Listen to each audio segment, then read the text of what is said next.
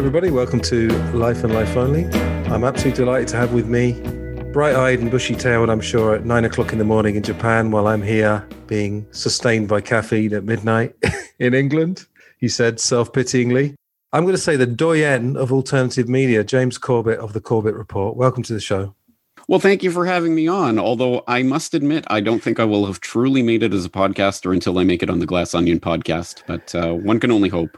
Well, we'll negotiate, yeah. I'm going to burst your bubble immediately, though, and tell you that the only subject that you could conceivably have me on to really talk about in any depth, i.e. the assassination of John Lennon, I have never really gotten deeply into that subject, so I have nothing profound to say about it. But I'm sure it is a fascinating story, but I for whatever reason, I've just never done the deep dive on it. Yeah, we did one show on it, and we kind of came to the same conclusion that there's a lot of circumstantial evidence, but not so much hard evidence. But that's true of a lot of these things, I guess. I don't touch Paul is dead, generally, partly because it's a John Lennon podcast, but... well, then let me bridge your two audiences, because I will just shamelessly plug a video that I did, I believe, about a year ago, maybe a couple of years ago, called Everything I Know About Conspiracies I Learned from the Beatles. I had a over 40-minute conversation, I think, with my friend Vinny Caggiano about Beatles conspiracy theories and their validity or silliness. Oh, could you just tell us a little bit about that, if you don't mind? Yeah, we went through a bunch of them, including some of the what we thought were the funnest examples of zany conspiracy theories surrounding the Beatles, including, I forget what it was called now, but there's the story of the guy who was out hiking and he hit his head and woke up in an alternative reality where the Beatles had not broken up, and he got a mixtape that he somehow managed to bring back to our reality. Everyday Chemistry, I believe, was the name of this. And all it is a mashup of the various Beatles solo work from the 70s. But he's like, no, this is the alternate reality Beatles. And it was just so stupid. I thought that was funny. But we approached more serious topics as well, including the suggestions I'm sure you've heard about the Beatles oeuvre having been penned by Adorno, Theodore Adorno, and things like that. And we did a little bit of research into things like that, including what I've always thought is a fascinating story, even if you don't care about the Beatles or know anything about the Beatles. Just the idea that has circulated ever since 1962 that the Beatles manager, Brian Epstein, had ginned up the charts by personally buying 10,000 copies of Love Me Do, which Mark Lewison, as we were talking about before we recorded, who has written the first volume of his definitive series on the Beatles pre-1963, definitively proved that it didn't matter if Brian Epstein had bought 1 or 1 million copies of Love Me Do. That would not have affected the charts in any way, because that's not how the charts were calculated back in that time in the English press, which is a fascinating example, I think, for people to understand that what you don't know about something can drastically change your perception of how real or likely something is, in a way that once you learn about it, you go, oh, I see. Well, that doesn't make any difference whatsoever. But before you learn about it, you might fall for that type of argument. And in a way, that's kind of the root of all the work that I do, is trying to show people that there may be excluded terms that actually affect what they may believe about the world. Yeah, well, I've warmed to you immediately with your knowledge of the Beatles. I did know that you'd done a couple of shows, but you know about Mark Lewison and everything. Tune in.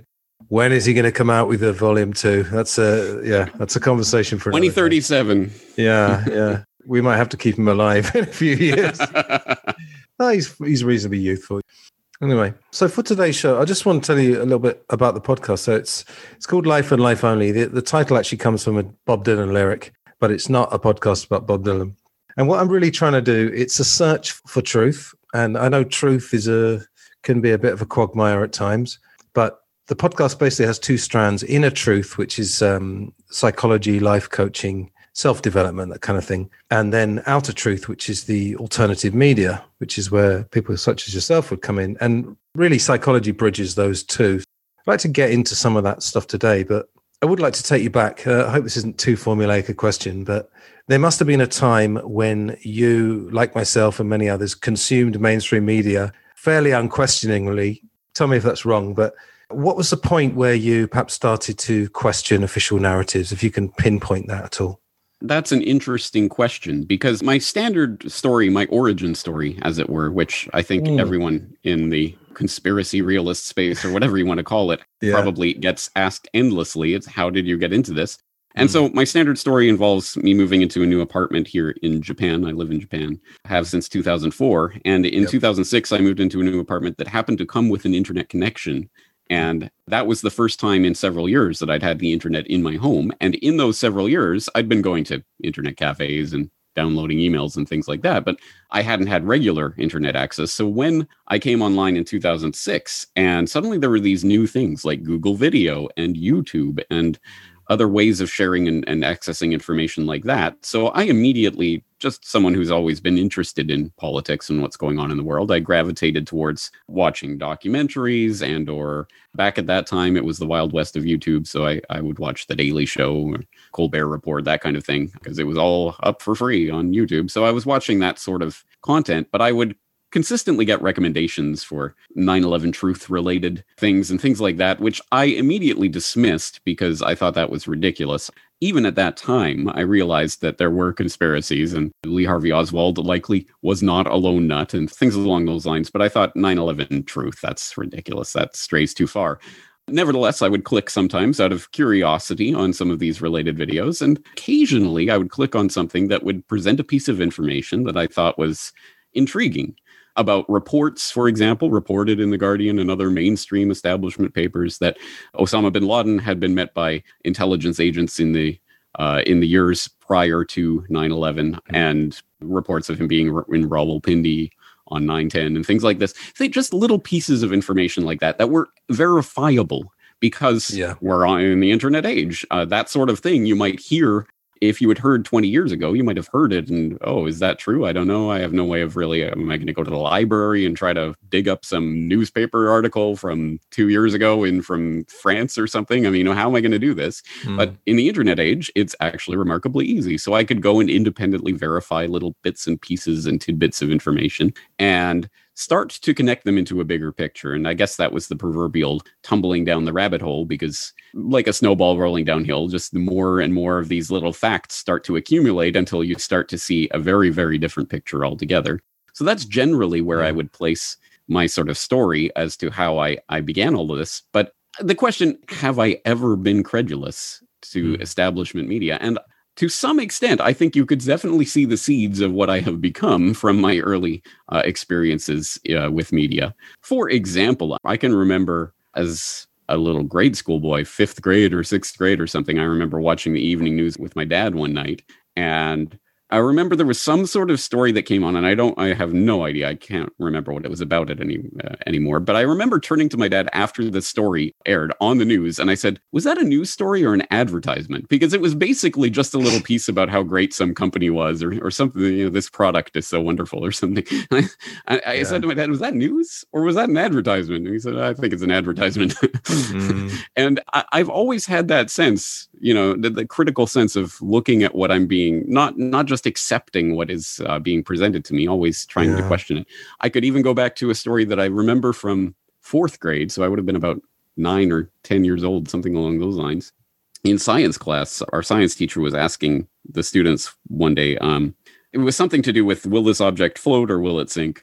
And he decided to do like let's have a vote, a class vote. Who thinks it'll float? Who thinks it'll sink? And whatever it was, I put up my hand up for what turned out to be the right answer.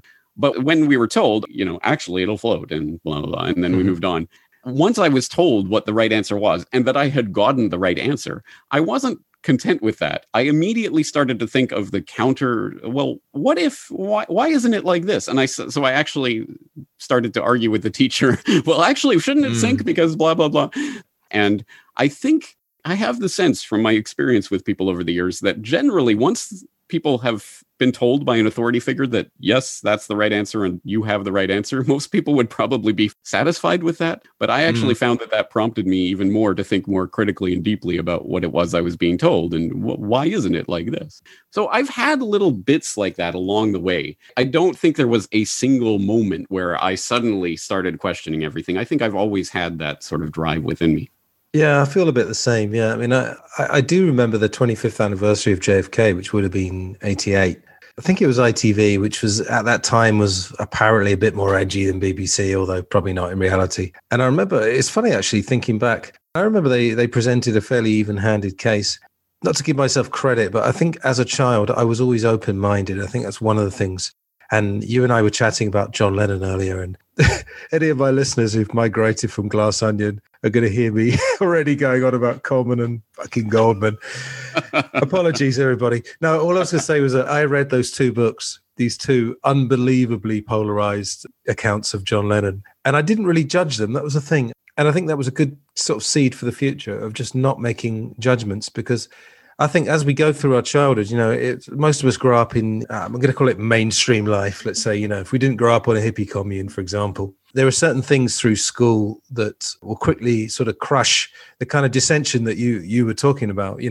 Oh, as a child, you shouldn't be that paranoid to think that people have ulterior motives, that kind of thing. So it's a good quality. And one of my nephews, in fact, has this quality of not reacting, because I think the problem we have in the world, and it's just been exacerbated, is the problem of just reacting without thinking.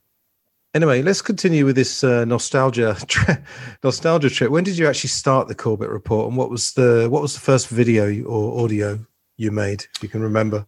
It was 2007, and Okay. June 1st, 2007 was the release of the first podcast episode, which was Investigate 9/11. So 9/11 had been the thing that had, at least in that sequence that I talked about earlier in 2006, had been the first part of my going down that particular rabbit hole. So Yeah. I started the podcast on that note specifically. I remember at that time especially, when people get into this type of information and start to realize, oh, we're being lied to about a lot of things, I think a lot of people immediately get quite paranoid. Oh, it's all going to happen tomorrow. And I remember having that palpable sense back in 2007. Oh, if something, whatever, a nuclear or terrorist false flag or whatever happens, who knows what'll happen, and they'll shut down the internet. I was in that, coming from that perspective at that time. So I remember making the first 10 podcast episodes specifically trying to hit all of the key major ideas and themes that I wanted to hit on the podcast. So those 10 specifically were kind of geared towards that, until I started to realize, oh, maybe I have a little bit more space here, and started to explore in more depth. So 9/11 was the first topic. World War III starts in Iran was the second topic. So getting into geopolitics. And from there, more broadly speaking about false flag terror, and environmentalism is corporate controlled, and talking about how the greenwashing had largely steered the environmental movement in unproductive ways, talking about big pharma and its influence over the medical industrial complex, talking about the military industrial complex, obviously. So sort of hitting those kind of major themes that I think have become staples of my work. I mean, for me, the big thing was banking. And one of the things that was a kind of a kinship I had with you is that I was a teacher in Thailand around 2008, 2009, and you were a teacher in Japan just down the road, so to speak. Well, no, not just down the road. But, you were in Asia as a teacher, and I was as well. And you were, how can I put this? You were a calm antidote to someone like Alex Jones. And I actually found in those days, I have to give the guy credit, some of his early stuff and some of the guests he had on, he did open my eyes to a lot of things. If you remember, the fashionable term was awakening in those days.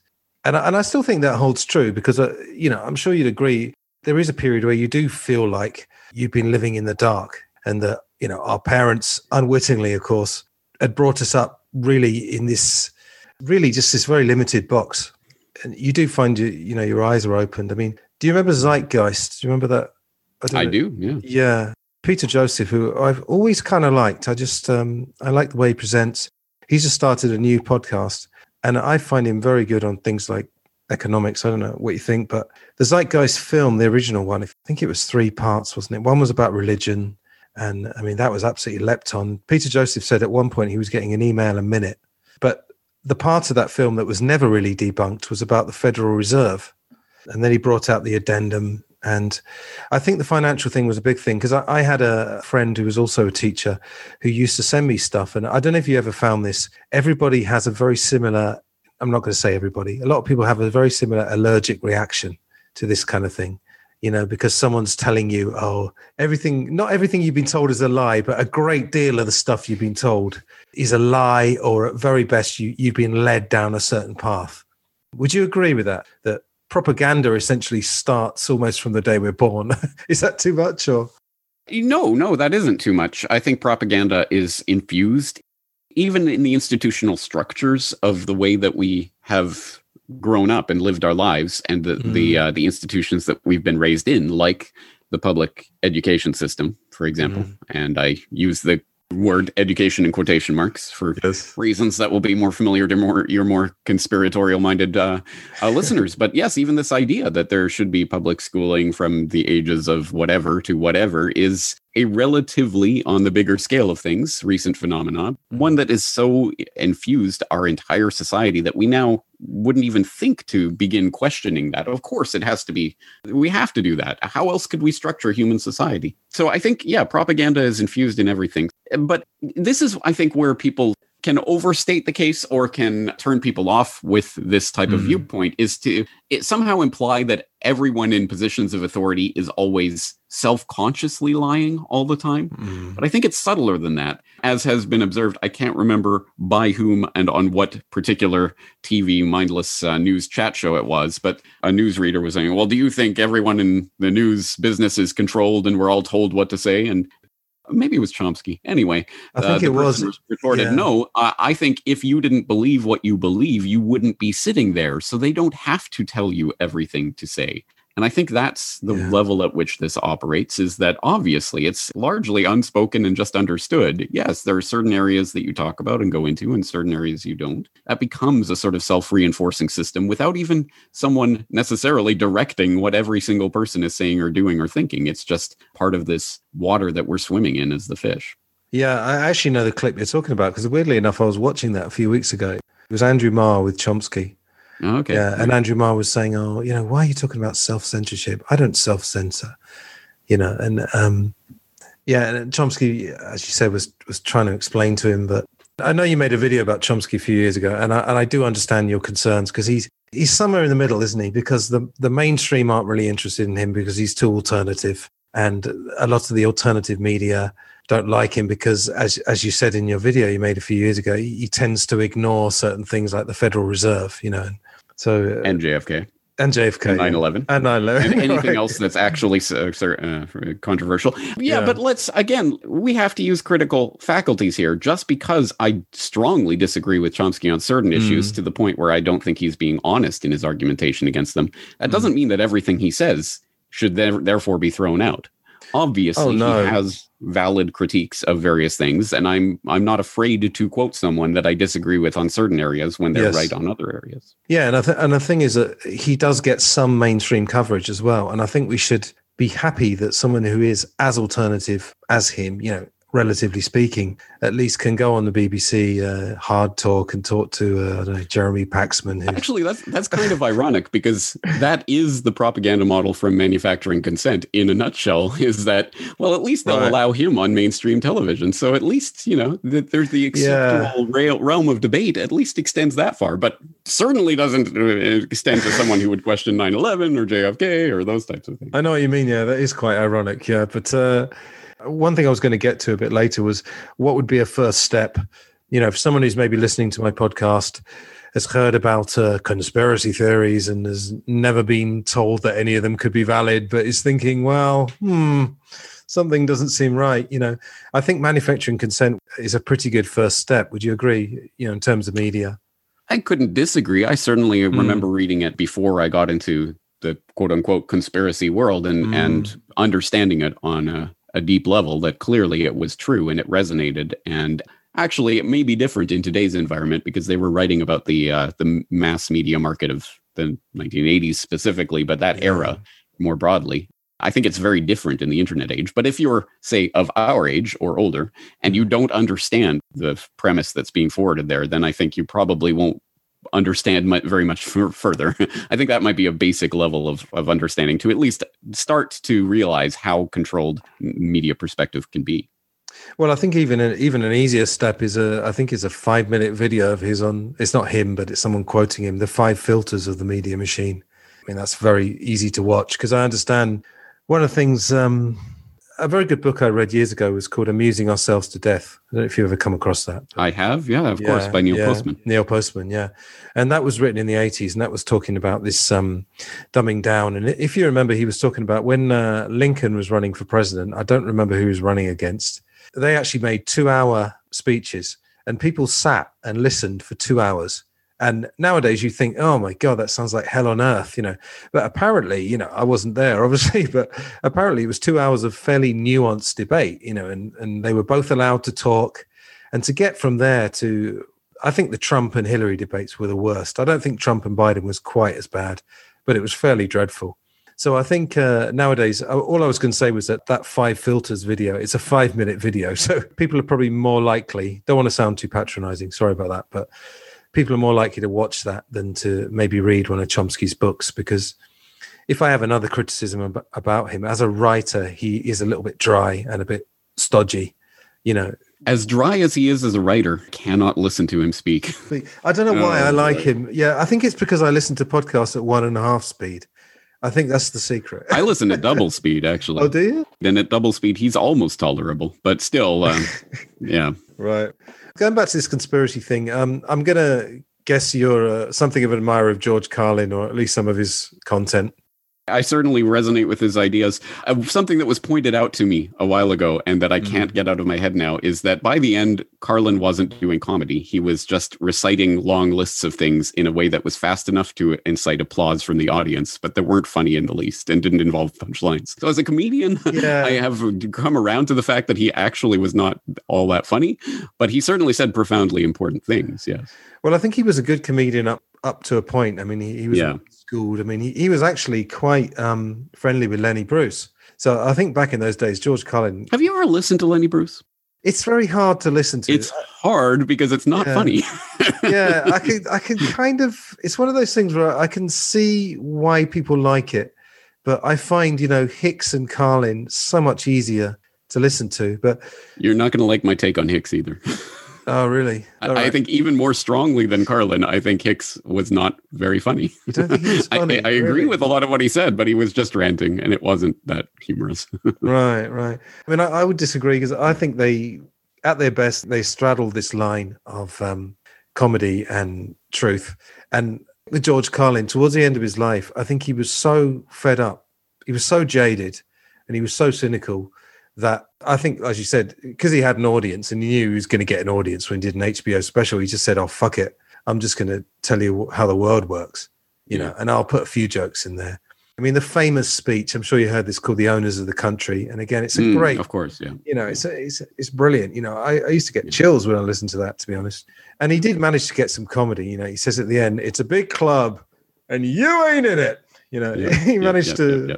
Yeah, absolutely. Classic, timeless lines in there, and absolutely apt observations. Yeah, I agree. But the thing, and Hicks was right about what he spoke about. If you're a marketing executive, kill yourself. I don't know. I get it, and it'll evoke laughs, but it's not really funny. Right. I see. But what I was going to say about Carlin is that his kind of line towards the end of his life was that you don't need a formal conspiracy, and it's the owners who have similar interests. Now, I'm a bit more, not that there's smoky rooms, but I think the Council on Foreign Relations, for example, they do meet and they do have an agenda. So where do you stand in the, I'm not going to say smoky rooms, but where do you stand on Carlin's take that you don't need a conspiracy, but how much of it is people meeting with agendas for the world? Where would you stand? It's funny that you mentioned this, actually, because I recently, in fact, as we record this, currently up on my front page is a video essentially answering this question, edition of my Questions for Corbett series asking, I can't remember the specific title I gave it, something like, how can a global conspiracy work? And this is, of course, is one of the fundamental questions that will prevent people from even starting to look at this information. Essentially, the argument from incredulity, I can't believe that this happens, therefore I'm not going to look at it. I think there are a number of ways to answer this. One is that certainly I am not an adherent to or a proponent of the single monolithic conspiracy theory that there's everything in the world is controlled by one or a small group of men sitting around in the smoky room, literally controlling every single thing that happens on the planet. That, I think, is ludicrous.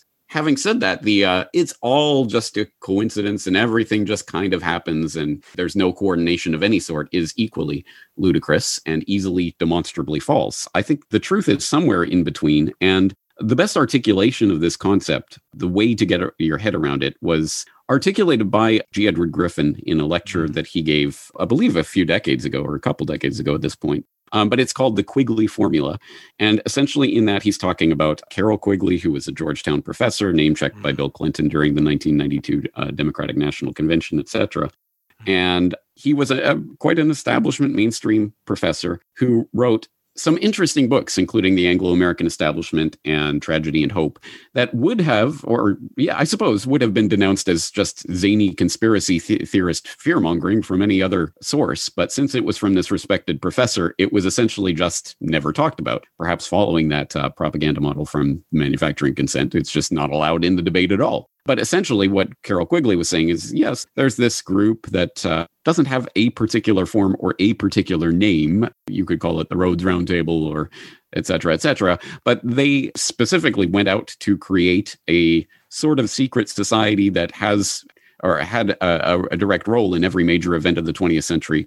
Carroll Quigley writing in the mid-20th century by that point. And he laid out, the foundations of this, where it started, who was involved in this, how they operated, the different institutions they formed. And J. Edward Griffin's take on this, the Quigley formula, was to point out that, as Quigley noted, with the founding of this group, that again, this amorphous group that doesn't exactly have a name, I suppose if we could say it was founded by Cecil Rhodes and a couple of people that he was very close collaborators with in the late 19th century, at that time, specifically focusing on the forwarding and the universalization of the British Empire. That it was all for the glory of the British Empire, essentially, British civilization. That obviously morphed over time and became more centered in America and has changed since that point. But that was its original ostensible aims anyway. Again, completely documented from mainstream sources, as I pointed out in my World War I conspiracy at corporatereport.com/WWI.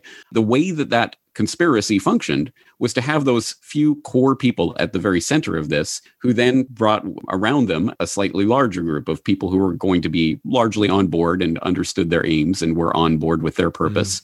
And those people would then found organizations that would be broader and have more people come on who would have sort of general accord with one or another part of this idea or this agenda. And through that, you develop the system of rings within rings within rings, where eventually you get these organizations like, for example, the Council on Foreign Relations in the United States or the Royal Institute for International Affairs in the UK and many other such organizations in other countries that may have thousands of members. And certainly not every member is a knowing, witting conspirator, all part of the plan, all 100% on board with the agenda. No, they are working towards what they see as good and noble aims. They just don't know that there is a smaller clique that's in the middle that is starting to set the agenda for this wider institution. And through that system, you can wield enormous amounts of power just by bringing people on out of their own self-interest or motivating them by telling them parts of your agenda, but withholding others. And in this fashion, you can create much, much larger institutions that do involve thousands, tens of thousands, ultimately hundreds of thousands or millions of people when you start to look at the institutional nature of this, that don't necessarily recognize that their agenda is being set or they are being pushed in one direction or another by a smaller, powerful clique in the middle that they don't even know exists. And that's one way to start to wrap your head around this. You don't even have to go conspiratorial for this. This is just the way it works, for example, in intelligence agencies with compartmentalization of information. Need to know basis. You get to know what your part of the puzzle that you're working on. You can know about this operation, but the guy sitting next to you at in the headquarters may be working on a project you have no idea about because you're not authorized for access. And by that method, you can keep people compartmentalized. Only the people at the top of that structure know what everyone is working on, and thus can be directing the entire organization towards ends that no one of those individuals acting would even suspect exists, let alone be on board with. Yeah, I mean, a fairly simple analogy. I mean, once upon a time before I became a teacher, I used to work in finance, and I worked for a couple of big companies. And if you think about a corporation, just the fact that, however many levels of hierarchy between me as a junior and the guy at the top, not that when I worked for those, I ever really wanted to know what was happening in the middle of the company. I wasn't really that interested, but, you'd have X amount of middle managers, and the whole thing was controlled by a hierarchy. And I actually used to work in a fairly large finance department. And within the finance department of 45, 50 people or so, there were 4 or 5 hierarchies within them. I understand what you mean. It's you only get to know a little bit, and the guy above you will know a little bit more. it's a way of controlling where you don't really need to even come down hard on people. Would you agree with that? If I may suggest a piece of literature for people who are so inclined, American Tabloid by James Ellroy is a book about the JFK assassination, I suppose. And I say I suppose because, in a sense, it shows you the inside of one part of, obviously in a fictional scenario, but inside of one part of what James Ellroy is imagining could be the broader plot to assassinate JFK. But just reading that book gives you a sense of what an operation like that could be. I mean, again, obviously this is fictional, but it shows you that from the perspective of one of the boots on the ground, lower level thugs involved in a much, much, much broader operation, everyone has a tiny little piece of this puzzle and can see this piece that connects this to this, but has no idea about this other piece that's connecting that to that until by the end of the book, as the JFK assassination is actually happening, you have the real profound realization that even if you were told the name of the person who is pulling the trigger, and it wasn't Lee Harvey Oswald, it wouldn't tell you about that plot. I mean, there's so many different pieces and so many people involved from different angles that have little bits of information that just the name of the person pulling the trigger, I won't say is secondary, but isn't actually the plot itself. I mean, it's a great book for kind of getting you to that place of having that realization if you're interested in books. If you're more interested in listening to podcasts, let me plug an edition of The Mind Renewed, which I know you've been a guest on in the past. I remember listening to you on that. And I did an interview on that podcast years ago, and I believe it's posted on my site under interview 600.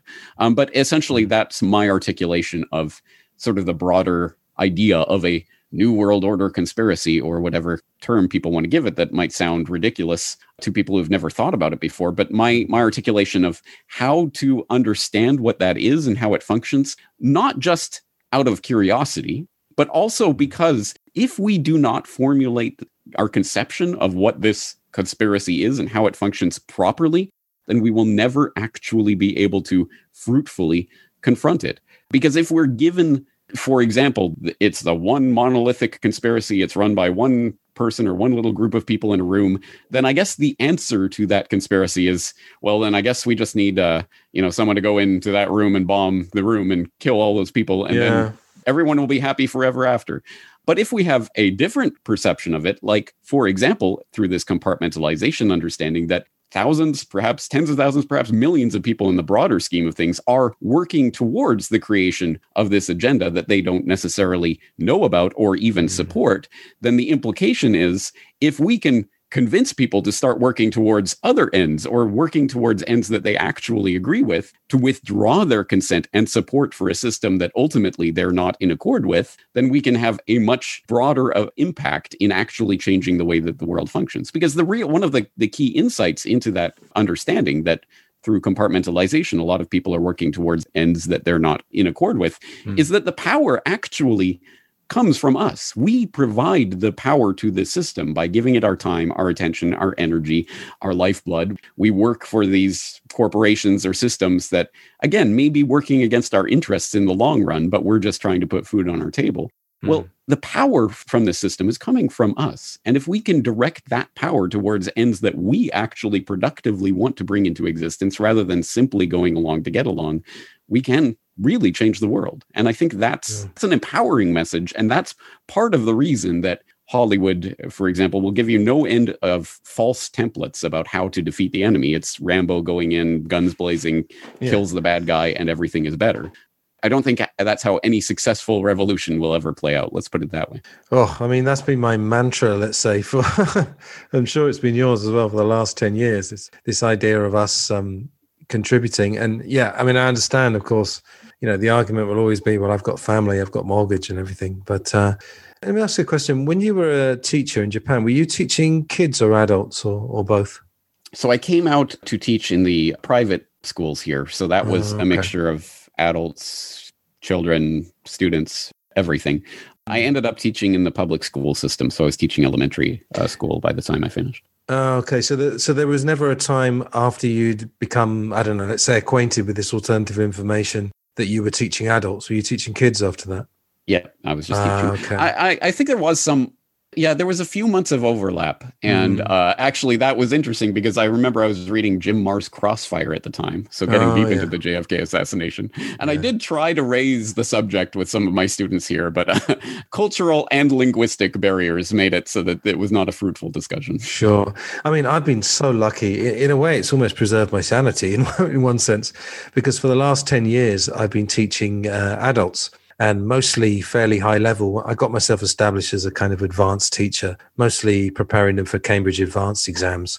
So I've been blessed in that I've been able to bring all this stuff up, and I've kind of honed my technique. Because if you're going to try and enlighten isn't the word, but if you're going to try and expose somebody to this, you've got to do it in a certain way. You've got to say, oh, did you hear about this? I heard about this, isn't this strange? Rather than saying, oh, I know the truth. I'm a truther, And I've seen my students over the last few years just gradually shift their perspectives. And I have a student now who, over the last 3 months, almost every class he comes to me with something about this. He came to me with he lives in Switzerland, and the Swiss Economic Forum, it's an organization, and they published a report, and it was all about how the Council on Foreign Relations infiltrated the media.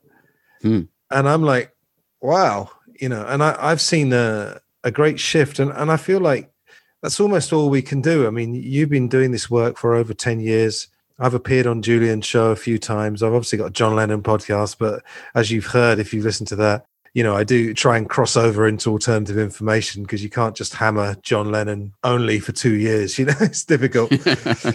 So I've been lucky with that. But if you don't mind, I want to ask you some stuff about Japan, because as you said, you've lived there since 2004. Have you had any engagement with Japanese politics, or is that too much of a minefield? I wouldn't say minefield. It's just not particularly where my energy or time is invested. Right, yeah. The closest brush that I've had was that there was a politician, I believe he was an opposition member at the time, who went on to be in the ruling party, but not a high-ranking member of that party, who had brought 9/11 truth to the floor of the Japanese Diet and had given a presentation that mentioned things about explosions in the buildings and things like that.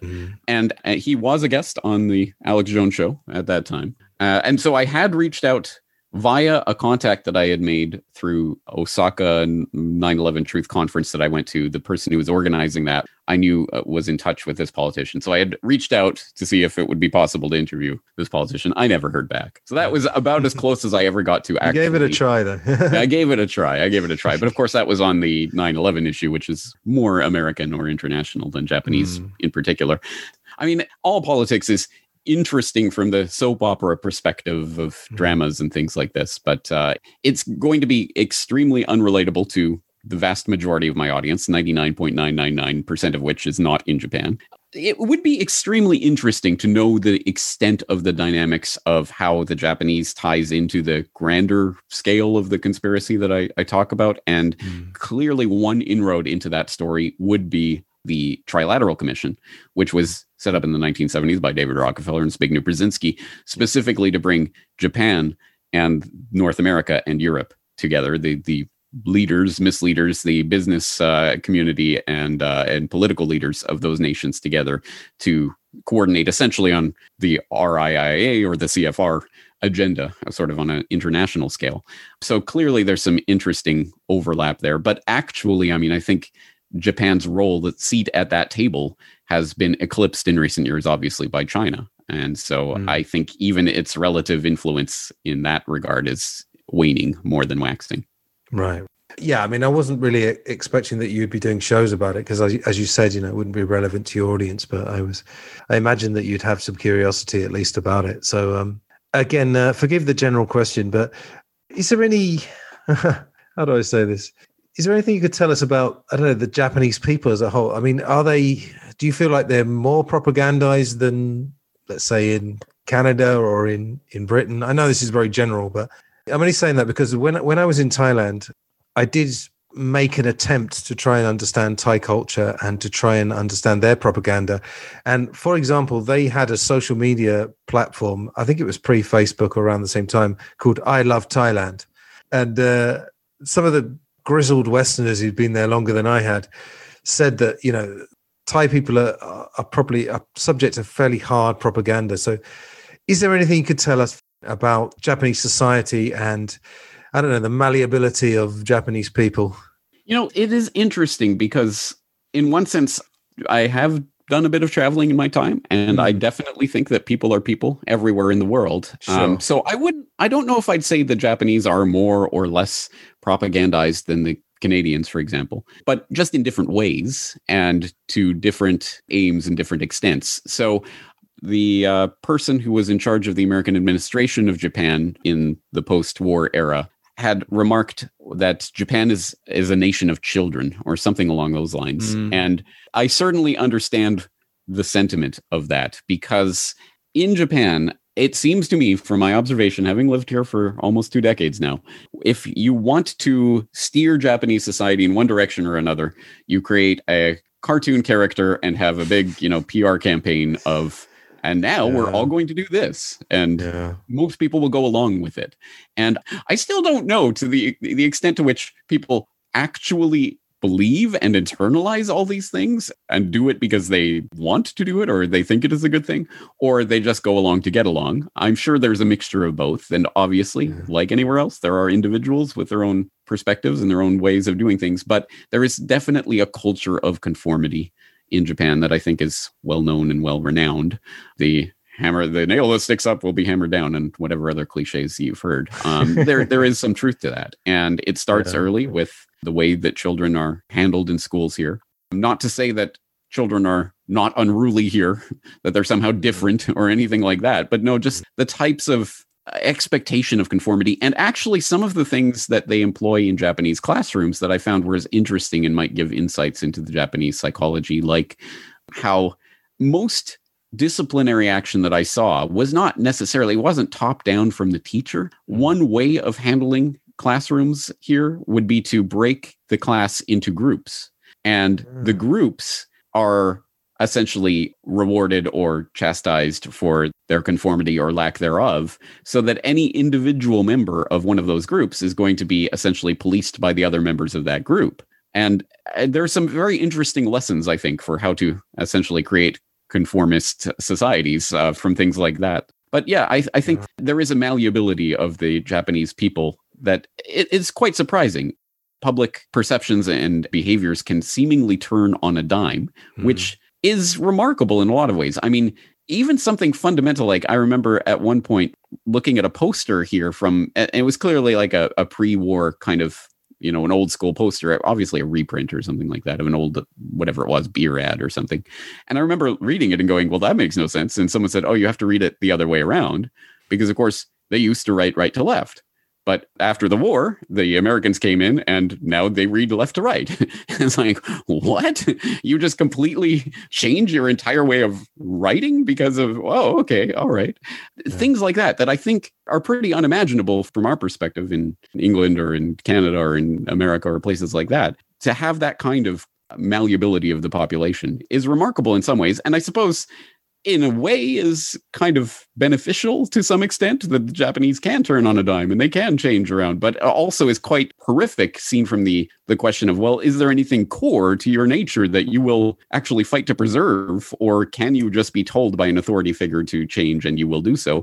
It leads to some interesting things, like, for example, as I've noted here, Japan is still very, very much a cash-centered economy. You can go and buy a car with cash. In fact, that would almost be expected. You would just walk in with a big envelope of cash and pay for the car, and no one would bat an eyelid at that. Or you go to the convenience store to buy a stick of gum and you pay with what's the equivalent of a $100 bill. And again, it's no big deal. They just give you the change, whatever. It's still very, very cash-centered. And there is obviously electronic payment, and increasingly so, but still nothing like it is, as I've had cause to observe back in Canada by this point. But I do maintain that probably when there is a concerted effort to, okay, now we're going to be a cashless society and everyone's going to use electronic payment, I could imagine very easily that the Japanese public could be turned on a dime and suddenly cash would disappear. I could imagine that happening without too much of a tumult here. Wow, very interesting. Yeah, I mean, when I was in Thailand, like I said, I'm the kind of person like you. I'm very curious, and I love watching everyday life. When I go to a new city, I don't go to museums and cathedrals. I just walk around observing daily life because it's so much more interesting. But the thing you said about the kind of childish cartoon thing, I mean, there was so much of that in Thailand. I mean, I used to teach like one-to-one classes, and I'd have students who were in their 30s or 40s, and at Christmas they'd buy me like a cuddly toy or something, and little things like that. And when I watched a little bit of TV, although I had sort of rudimentary Thai, I did take Thai lessons, but when I'd watch TV, I just was blown away by just the sort of infantilization of everything, and that, like I said, everything was a cartoon and everything. And the other thing was that what I found in Thailand, it was basically collectivist in that they had very, very big. I didn't really teach in public schools, just very briefly at the beginning, but I was mostly in what they call academies or language schools. And they always had large classrooms. And I noticed that people were basically always being herded in groups. And I actually had a student, every now and again, I'd have a student who was quote unquote westernized. And the advantage of that is that they go to America or Britain, let's say, or even Australia, because it's a bit closer. And they'd come back and they'd want to discuss Thai culture because they'd seen it from the outside. Finally, it's like anything. If you're stuck in the bubble, you can't see. And it was so interesting. And I had this guy who had a really good level of English, and we would have fantastic chats. And he wanted to know about English culture. And he was into the alternative information as well. He knew about the banking system. And he said, yeah, we're basically collectivists. And one of the things that happens in Thai schools that he told me was we're in big classes, and Thai kids, for whatever reason, I don't know if this is a natural thing, they have quite a brutal sense of humor. So basically, if you're in a class of 50 and you get a question wrong, the whole class just starts laughing at you and like pointing at you. And again, he told me in a very childish way. So 17, 18-year-olds were going like, ah. And I mean, these are just observations. I found loads of stuff about Thai culture I was very impressed by. For a start, they have this philosophy, sanuk, which means fun, which means they try and make everything fun, even backbreaking labor in the fields and things. So, I don't know if you found this in Japan, but there were so many jaded Westerners in Thailand who were just so cynical and just thought everything in Thailand was shit. And they were basically primitive sort of animals. And in a funny way, I mean, I never had the balls to say this, but essentially they're making the same argument that the colonizers make. That these people are stupid and we need to, if they were just a bit more like us, everything would be all right. Did you get any of that in Japan? Oh yeah. I think very similar. I'm sure it's similar in expat communities all around the world. But there's definitely the jaded old hands who have lived here for decades and presumably will continue to live for the rest of their life, but criticize absolutely everything about the country and culture they're living in. I try not to be that. Obviously, this is where I've made my home and my family, and I feel more comfortable here than I have felt in any place, including Canada.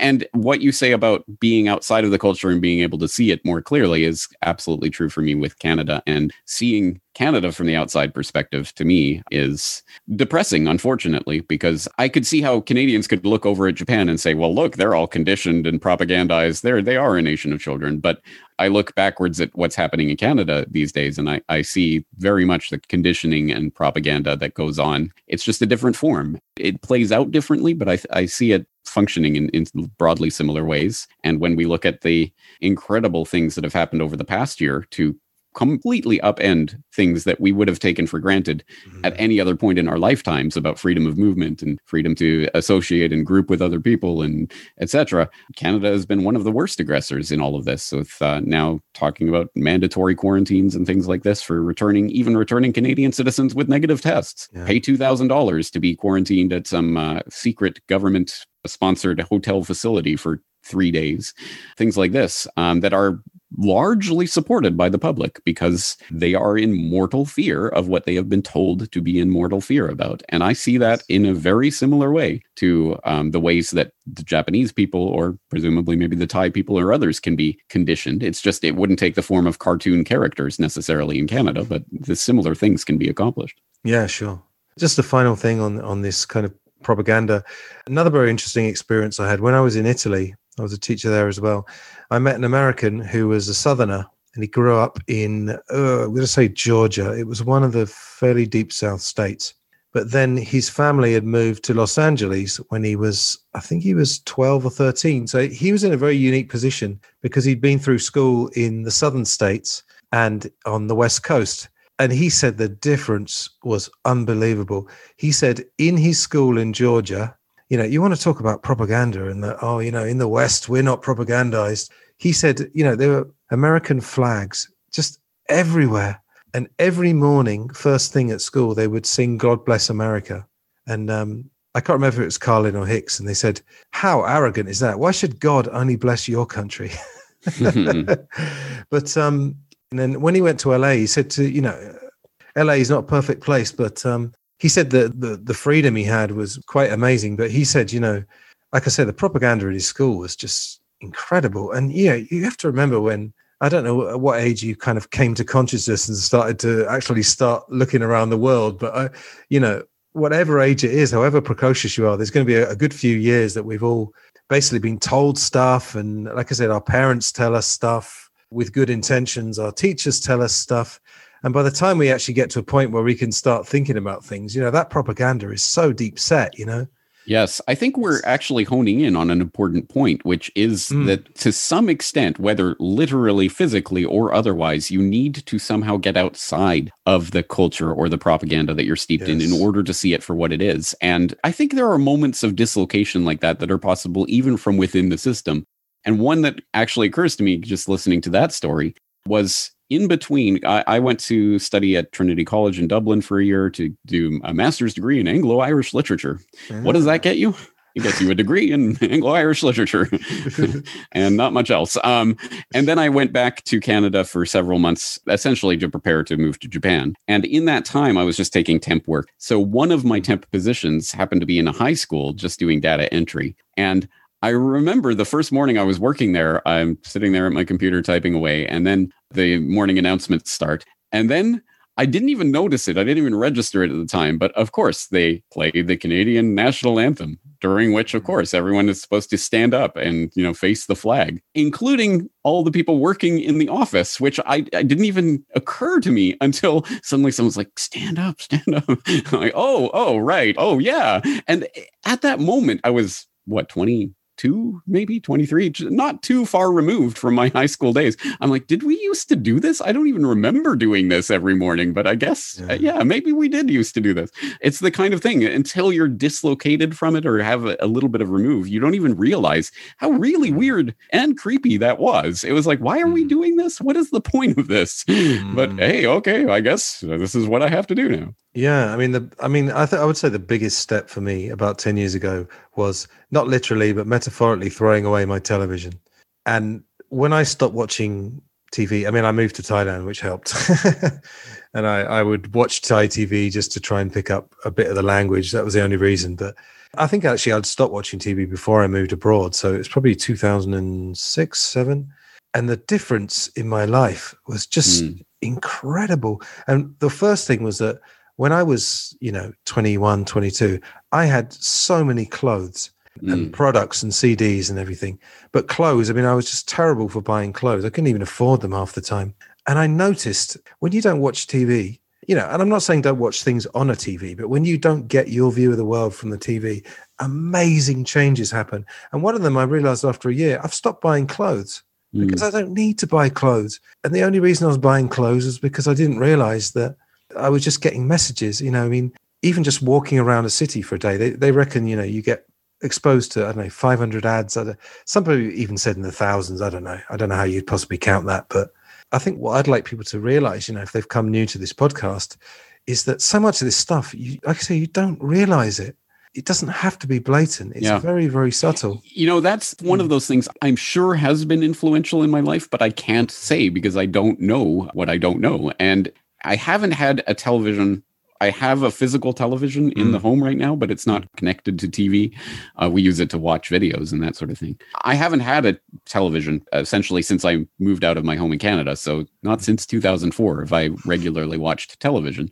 And I'm sure that has made a remarkable difference in my life, but I can't say because, again, I don't know what it would have been like. But I do get glimpses of that. For example, recently I was watching on YouTube. Yes, I must once again put in the caveat. Please, people listening to this, don't watch YouTube except for mindless entertainment here and there, but do not get your news and information from YouTube. That caveat aside, I was watching an old edition of Siskel and Ebert. I can't remember whatever movie they were reviewing, but this post of this video had the original advertisements on it. So you could watch the commercials that were airing on this, Chicago station in 1987 or whatever. And it was absolutely like, I couldn't believe how much the signal, the message, the programming of those commercials was eat. Every single, just ad after ad after ad after ad for mindless snack or fast food or whatever. And it was so relentless that I had to stop and think, is this what commercials are? Is this how this works? It really seemed so bizarre to me to see it in that context. And I just thought, well, no wonder that we have an obesity epidemic. The constant theme of those advertisements was eat. You have not eaten enough. Here's more pictures of food. It was really shocking to me. Yeah, let me just give you another. I've been into meditation for a long time. When I was in Thailand, I went on a 10-day meditation retreat. And it was fabulously well organized. Unfortunately, I'm going to say the West again, but let's say in England, spiritual retreats have been morphed with spa retreats. So it's an excuse for them to charge lots of money. But the one I went in Thailand was brilliantly organized. It was a 10-day silent retreat. It was just a fantastic experience. Didn't cost a lot of money. And what was interesting was on the 11th day, so we hadn't had any caffeine. The only sugar we'd had was fruit. We'd had these lovely veggie curries. We'd only eaten twice a day. And, it was tough for the first few days, but everybody came out of that 10-day retreat just feeling like wonderfully cleansed. But we went back into the town and we decided, let's have a cup of coffee and a cake. Let's treat ourselves. It's been 10 days. And I suddenly experienced the awesome power of caffeine and sugar. Because I tell you, as soon as I had this coffee and this cake, I just went bug-eyed. And I rang up my girlfriend at the time and she said, you were just babbling down the phone. You were just talking rubbish down the phone. And you talk about drugs. And John Lennon, to his credit, there's a fantastic clip because have you ever heard of the Gary Knowles show? Have you ever heard of that? Yes, I've been a guest on it. Oh, have you been? Oh, fantastic. Yeah. I found out, I've discovered some things about John Lennon doing this podcast. Well, number one, he read Brave New World and 1984 while at school, which I was very impressed by. And he used to listen to the Gary Knowles show in the 70s. That's how long Gary Knowles has been going. And there's a fantastic clip of John Lennon, which I've included on the drugs episode. I don't know if you heard that, but we reviewed a book called Riding So High. Yeah. And John Lennon was talking about, you talk about a drug problem, you should look at what the government's putting in your food. And I thought, oh, wow, I bet there weren't many people saying that in the 70s. Was that the reason he was killed? No, sorry. So this thing with sugar and caffeine, nobody realizes the power of sugar because we all have sugar every day. And nowadays, you go to the supermarket, everything's got sugar in it. Bread has got sugar in it. And if it hasn't got sugar in it, it's got salt. And it's just, you know what I mean? It's one of those examples where you have to step away from sugar for 10 days to realize how powerful it is and how much it's probably frying our brains as well, refined sugar. Do you know what I mean? Absolutely. Yeah, no, there's no doubt.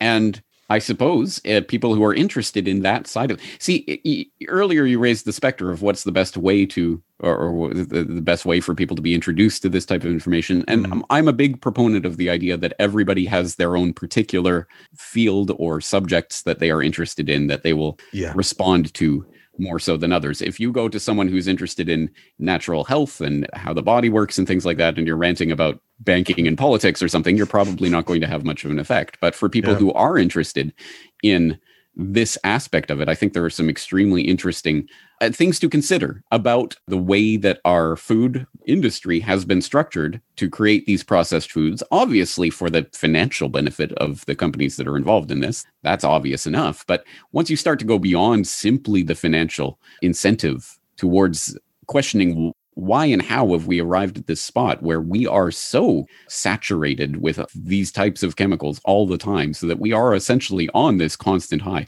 Again, it's one of those things that you don't recognize when you are in it. But if you step outside it for a second and read, for example, a couple of centuries ago, people talking about sugary treats being an incredibly, luxurious thing that you would get maybe a couple times a year if you were lucky. But we're at the point where you literally go to the corner store and buy a sugary treat every day without ever thinking about it. That's a profound shift. That's a profound shift in the way we live our lives and the way we treat our bodies. And obviously, that's going to have all sorts of knock-on effects. And what if there were people who recognized what those types of changes could do to the human body and to the human condition, human behavior? And what if there were people writing for the last century, for example, about pharmacological methods of changing the population, or about ways of chemically altering the population so that they were more docile or something like that? Well, I'm here to tell you there are on the record statements about exactly that type of thing that have been made for at least a century now that you could put your finger on and document, from all sorts of people, Charles Galton Darwin and Bertrand Russell and Aldous Huxley and others, writing and talking about this for a very long time. Which, in fact, to once again plug that Questions for Corbett that I recently did about how can a global conspiracy function, I was talking about those very examples and providing some of them. So I think that's one way for people who are interested in our bodies and how they function to at least start to wrap their heads around the idea of a global conspiracy. Yeah, I totally agree. And I mean, food is one of those things. It's like money, it's part of everyone's life, every day. You've got to deal with it one way or another. So in this journey towards alternative information, I think there are certain things, as you said, people have their own specializations, but I think things like food and money, I mean, you just simply can't ignore them. Just a word on food. When we talk about, small actions we can make, and a friend of mine made a video, it was something like 100 ways to vote. And it was talking about not voting in elections, but like all of your actions are votes. We know the thing about vote with your dollar, but he was talking about every action. I mean, I think talking to my students about this kind of thing, just introducing it gently, that's my way of changing the world. I mean, I don't have power in other ways, but I've got that power. And little things like with fruit. And another thing that's just happened that nobody's probably even realized or they've never thought about is that now you buy fruits all year. You don't have to wait until the fruit is in season. Mm-hmm. And clearly, if you're buying a fruit that's out of season, it's traveled a long way. And it's, you hear stories about oranges getting harvested before they're ripe and then getting sprayed orange. And I heard a study where they actually found an orange that had 0 vitamin C in it. I mean, it's almost laughable, but, those are little things we can do as well. So I try and make a point. I mean, when I was in Spain, it was a bit of a different story because the fruit was coming not quite from source, but it wasn't traveling a long way. But in England, the fruit, well, it's fairly terrible. And again, you don't know it until you come from the outside. When I used to come visit my parents when I lived in Spain, I suddenly realized, this fruit tastes horrible. Yeah. What other small actions do you think on a daily basis could people do? I'm having to keep my voice down because I have no idea whether my neighbours can hear us. But anyway, this is too good a conversation to stop. So if you don't mind carrying on. Right, well, let me know when you have to go. Yeah, no, if you don't mind carrying on, I don't care. I haven't got an early class, so. Oh, good. All right. Well, go on. Yeah, I wholeheartedly resonate with that idea that the most important thing we can do is the daily votes of where we put our time, energy, attention, efforts, money, etc. More so than checking a box once every 4 years or pulling a lever every few years for some political candidate. I'm very much an adherent to what it is that you're doing in your own life. And I think there is absolutely no one size fits all. Again, everyone has their own interests and abilities. For me personally, I, one way or another, have lucked into having this platform where I can reach tens of thousands, hundreds of thousands, occasionally millions of people with my message. It's absolutely flabbergasting to me. So I am making absolutely the most of my English education that I think I possibly could to try to convey this information in a way that hopefully resonates with other people. But I recognize not everyone is so inclined or so interested, but everyone has something. Obviously, people who are interested in programming, for example, there's no end to the ways that you could employ your coding abilities for good, contributing to open source projects for creating alternative platforms, alternatives to YouTube, for example, which I consistently and constantly denigrate because I do see it as a growing threat of information monopolization. So someone who's into coding could do that. Someone who's into music can put this into a musical form that will be able to reach people that I wouldn't be able to reach by presenting my long, boring, dry, dusty documentaries. No, you can put it into music and people can get a message from that music that they might otherwise not hear. Someone who's into finance, for example, might have an outlet from within the belly of the beast to try to use their abilities to steer things in a different direction. Again, I couldn't even begin to articulate it, but I think everyone can do that in their own life, in their own way. But certainly, I mean, again, that also extends to the personal beyond what you do for a living, but also, as you say, gardening. Just starting to cultivate something from the earth is not only valuable obviously for the literal fruit that you're gaining from that, but also from the process of re-engaging with the soil and hopefully connecting then into the community around you with other people who are doing that, so that you can trade with other people, or you can go to the farmer's market and find out who is doing this in your area. You can start to connect into the local economy that way. Anything that you can do to, in any way, not completely 100% go off grid and live on bugs and rainwater in the middle of nowhere, but to start to connect to the world around you more so than living through the mediated experience of online, where increasingly we are just going to be consumers living in our little boxes, only interacting with people online and ordering everything from some major conglomerate that will be then delivered to your doorstep from some factory where it was produced, and you'll never have any connection to anything real again. I really do see that as one of the big threats to humanity going forward, is our disenfranchisement from our natural inheritance of the earth and the abundance of the earth that we are increasingly being disconnected from. Yeah. And I mean, even more simple than that is just when you wake up in the morning, just take some time. Don't turn on your phone and, have some contemplation time. I mean, let's also acknowledge that it isn't our responsibility to get other people to do anything or to change. That has to come from within. Sure. And that's the fundamental thing that I think is the most difficult for people to really accept, especially when they're in this alternative information space and they want to get their friend or family or whatever to understand and to take this seriously. And I get this every single day. There's always people asking, well, what can I do? What can I send this to my friend or whatever? And I understand that, obviously. But the idea that it is our responsibility to get other people to change, I think approaches it from the wrong angle. There has to be that desire within that person. And conversely, we can sit here on our high horse while we have the truth that we're going to tell to this person, without any self-awareness that, hey, maybe we don't have the full perspective. Maybe this person who I'm denigrating as one of these asleep, NPCs or whatever, maybe they have something to share with me that will broaden my understanding of the world. And I see very little room for that in the online discussion space. Let's put it that way, where everyone is 100% right all the time. And if you don't believe everything I believe, you're a shill. The division that is taking place in society and is amping up as a result of the online conversations that happen is much to our detriment, I think. I mean, I've if I've got one thing to thank COVID for, I've more or less quit social media completely, other than to promote my podcast, I'll be honest. Yeah, I mean, I probably had a period. The first time I actually talked with Julian, and hi to Julian, by the way. I'm sure he's listening. You better be. He and I've been on his show 5 or 6 times, and we've done long shows, and then we ended up talking for about an hour and a half after the show. So he and I, we've never met in the flesh. We've had awesome amounts of conversation. Anyway, yeah, the first time I was on his show, which was, I think, 2014, I'll admit I was a bit gung-ho. I was kind of, I've got this information. How do I turn everybody on? But I kind of got over that a long time ago, really. And I think now I just have an instinct, like I'm sure you do. I just have an instinct to share information with people. I don't really calculate it at all.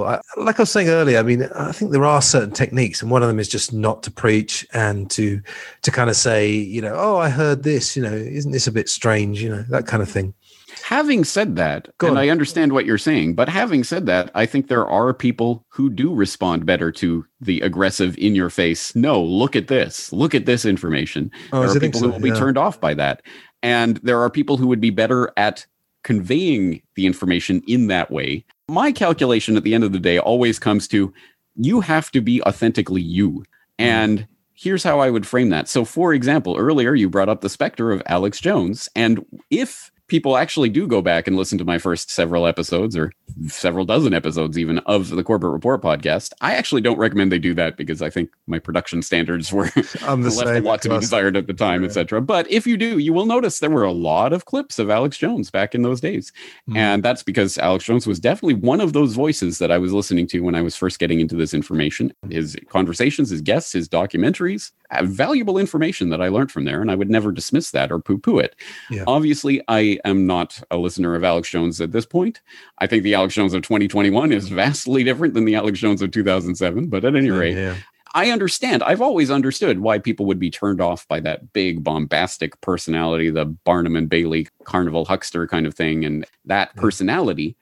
Having said that, it obviously worked on me to some extent. I thought it was captivating enough, and he had enough information to back up what he was saying that clearly I got something productive out of it. So here's another aspect of that. In one of my first podcast episodes, I remember recording one segment where I self-consciously tried to do some sort of Alex Jones style rant, and I recorded it, and I listened back to it, and I thought, that sounds ridiculous. That did not sound like me at all. So I re-recorded it as me speaking in my own voice. And from that point, I've never thought or questioned about it. I have to be me. The way I speak and the way I convey the information is me. It's authentically me, because if I tried to be something else, it would sound ridiculous. It would sound wrong. So if I had any advice to people who were looking to convey information to other people, it's just be authentically you. Do not be afraid to speak what you know. Don't over strategize and, I better not tell them this, or just speak what you know and be confident in what you are confident in. Let's put it that way. Have room for skepticism and humility and doubt and realizing you don't know everything, and be open to hearing alternative arguments, but speak your truth. I agree. Don't be proselytizing like it's your duty to save the masses from their ignorance or something like that. I think that's just setting yourself up for a lot of failure, essentially. Everyone has their own particular way of conveying information, and there will be someone out there who will be perceptive or receptive to the way that you are putting that information out there. It may not be necessarily your intended target of your rant or whatever you're doing that's authentically you, but someone will be receptive to that, and you will be able to reach them in a way that I couldn't, given my demeanor. And I think everyone acting authentically as to who they are will reach different people in different ways. That's a real organic movement of people who are doing something, rather than, now everybody, let's all talk like this. Yeah, I understand. All right. We're going to do about another 10 minutes. So I'd like to talk about the Beatles. I'd like to lighten this all up. Not that it's been a heavy conversation, but we were chatting before we started recording, and I was very impressed with your knowledge. I don't know whether it's all been garnered from Glass Onion on John Lennon, or perhaps you knew something before, but let me just ask you a couple of questions. I mean, we're not going to go on the conspiratorial angle, but what is your Beatles fandom, and where do you see them like now in 2021? So I guess my origin story would be that my parents are English. So I grew up being forced to listen to them on, long road trips or whatever. So, of course, I was familiar with their music since I was a very little child, and for many years had the, I think, natural child instinct to not like the music your parents liked. So I definitely didn't appreciate the Beatles until 96, was it? 95, when the anthology came out on TV. Yeah. And I remember at that time, I thought, my parents will want to see this, so I'll record it. But it was back in the era of VCR technology, where if you're recording something, that's all you're going to watch. You can't turn the channel while you're recording. So I ended up watching the first episode and thought, that's actually really interesting. And then from there, obviously, I suddenly started watching the rest of it and getting deeper into the story. And at that time, starting to realize, this is a fascinating cultural phenomenon, if nothing else. And then starting to hear the music really for the first time. And, Revolver is a really good album. Hey, who knew? And that's, I think, how I got sent down that particular rabbit hole. And I remember at that time reading Revolution in the Head by Ian MacDonald. Yeah. Ian MacDonald. I was going to say McKellen, but I'm like, isn't that an actor? That's an actor. Yeah. And I remember at that time being put off by how it seemed such a pro-Paul, anti-John work. I thought this is just musical analysis, but it's really taking a very anti-John. Even the chords he was choosing in the song were so lazy. Anyway, so I was definitely I have always been a John fan, and John was the true artist and all of that. the major change that has happened in recent years, I don't know when I got on my latest Beatles kick, which has lasted probably about a decade, I would say.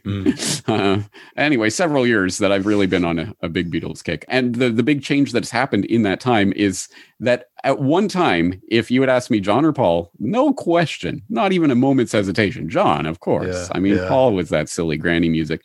At this point, now it would be a genuine pause and a little bit of humming and hawing and, well, John, but because I have definitely come to a much, much deeper appreciation of Paul and his musical genius. I mean, he was absolutely, no doubt, a genius, and obviously a perfect complement for John in so many different ways.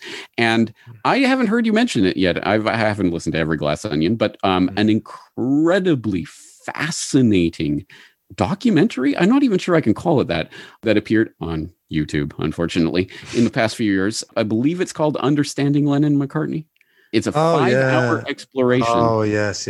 I've devoured those. Fascinating because it digs up a lot of material that even as someone who has watched and listened to a lot of Beatles information, there was some stuff in there that I had not seen before.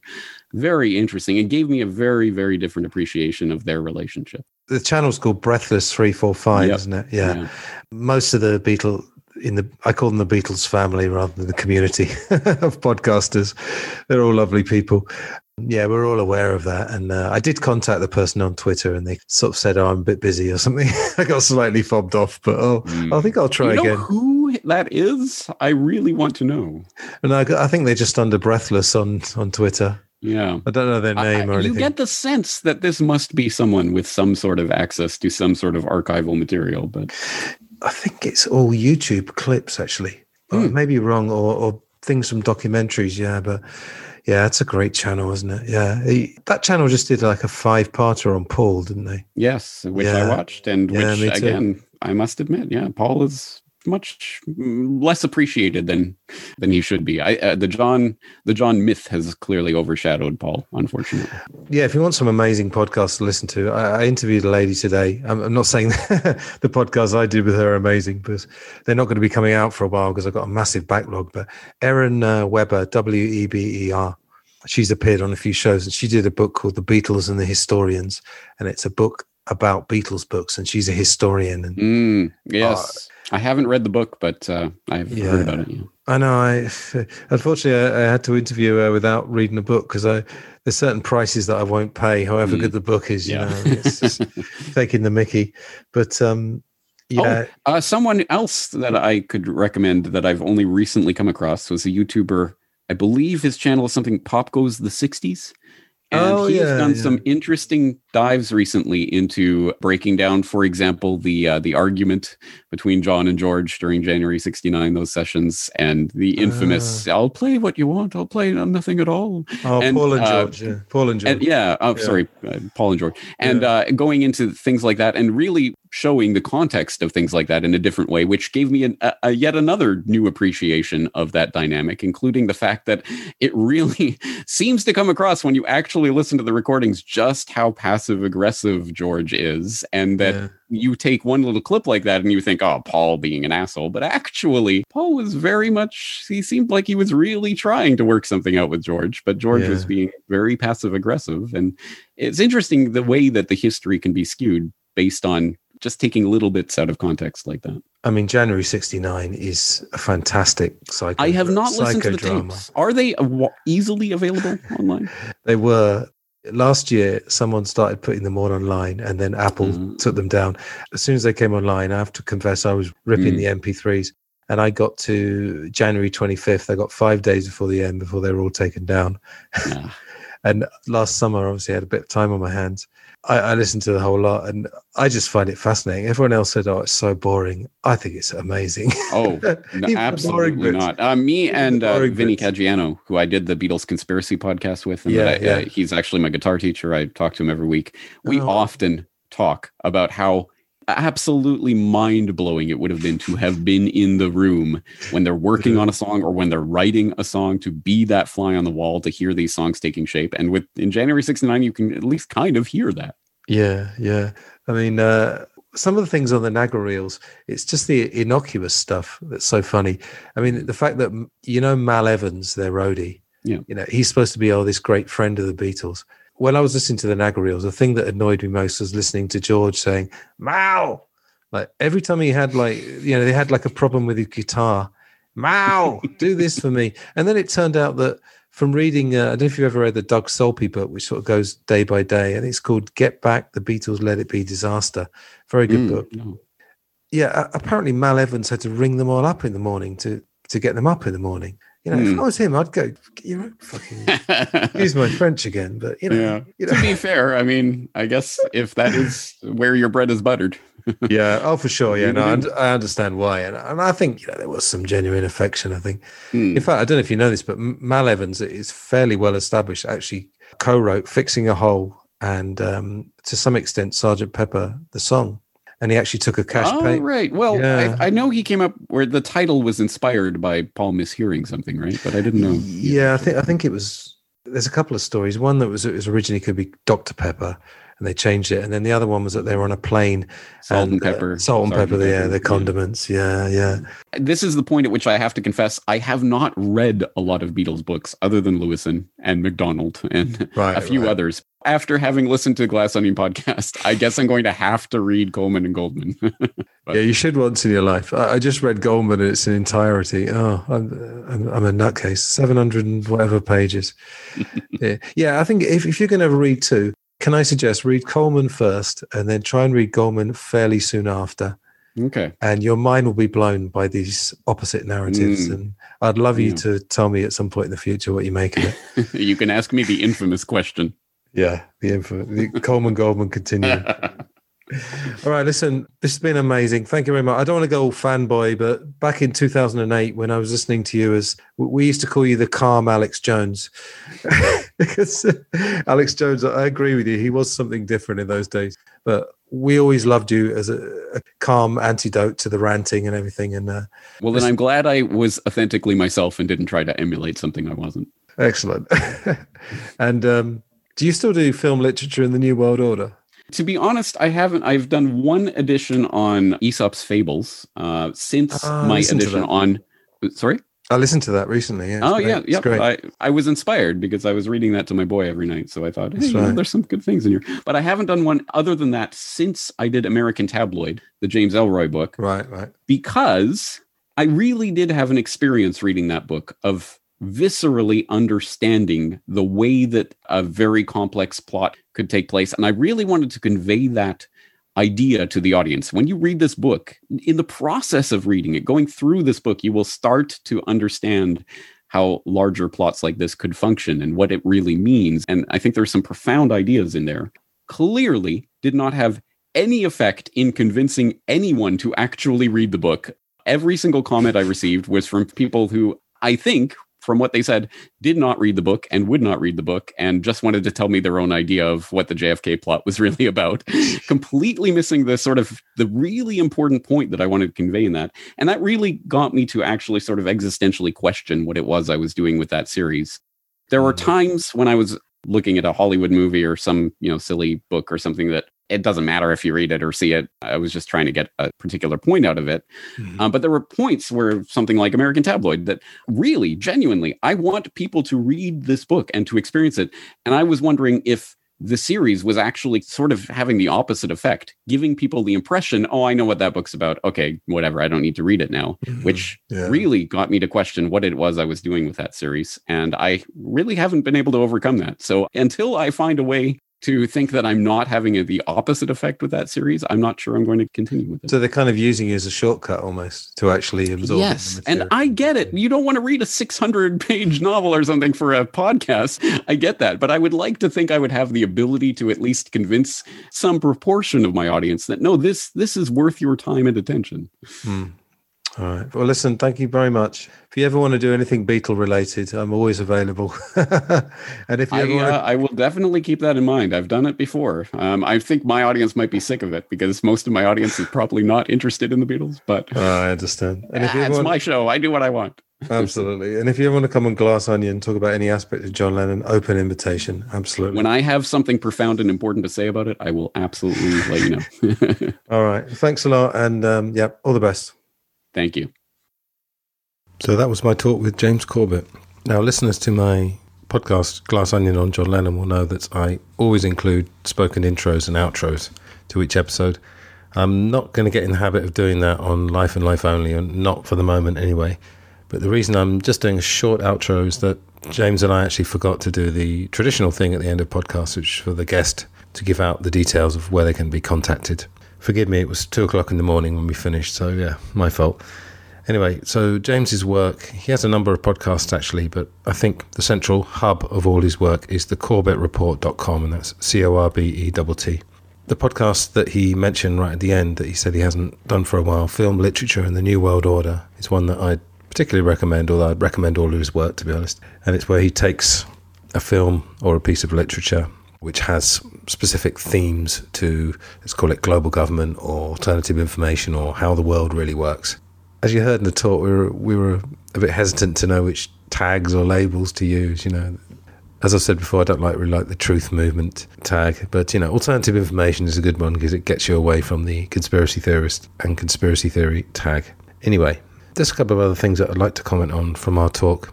So since talking to James, I've watched the G. Edward Griffin, The Quigley Formula talk, and I'll put a link in the show notes, and I really would urge you, if you're at all interested in this kind of thing, to watch that. It's about 1 hour and 10 minutes, and it takes you systematically through how a conspiracy can, and in G. Edward Griffin's mind, did happen, and it is documented by a mainstream professor.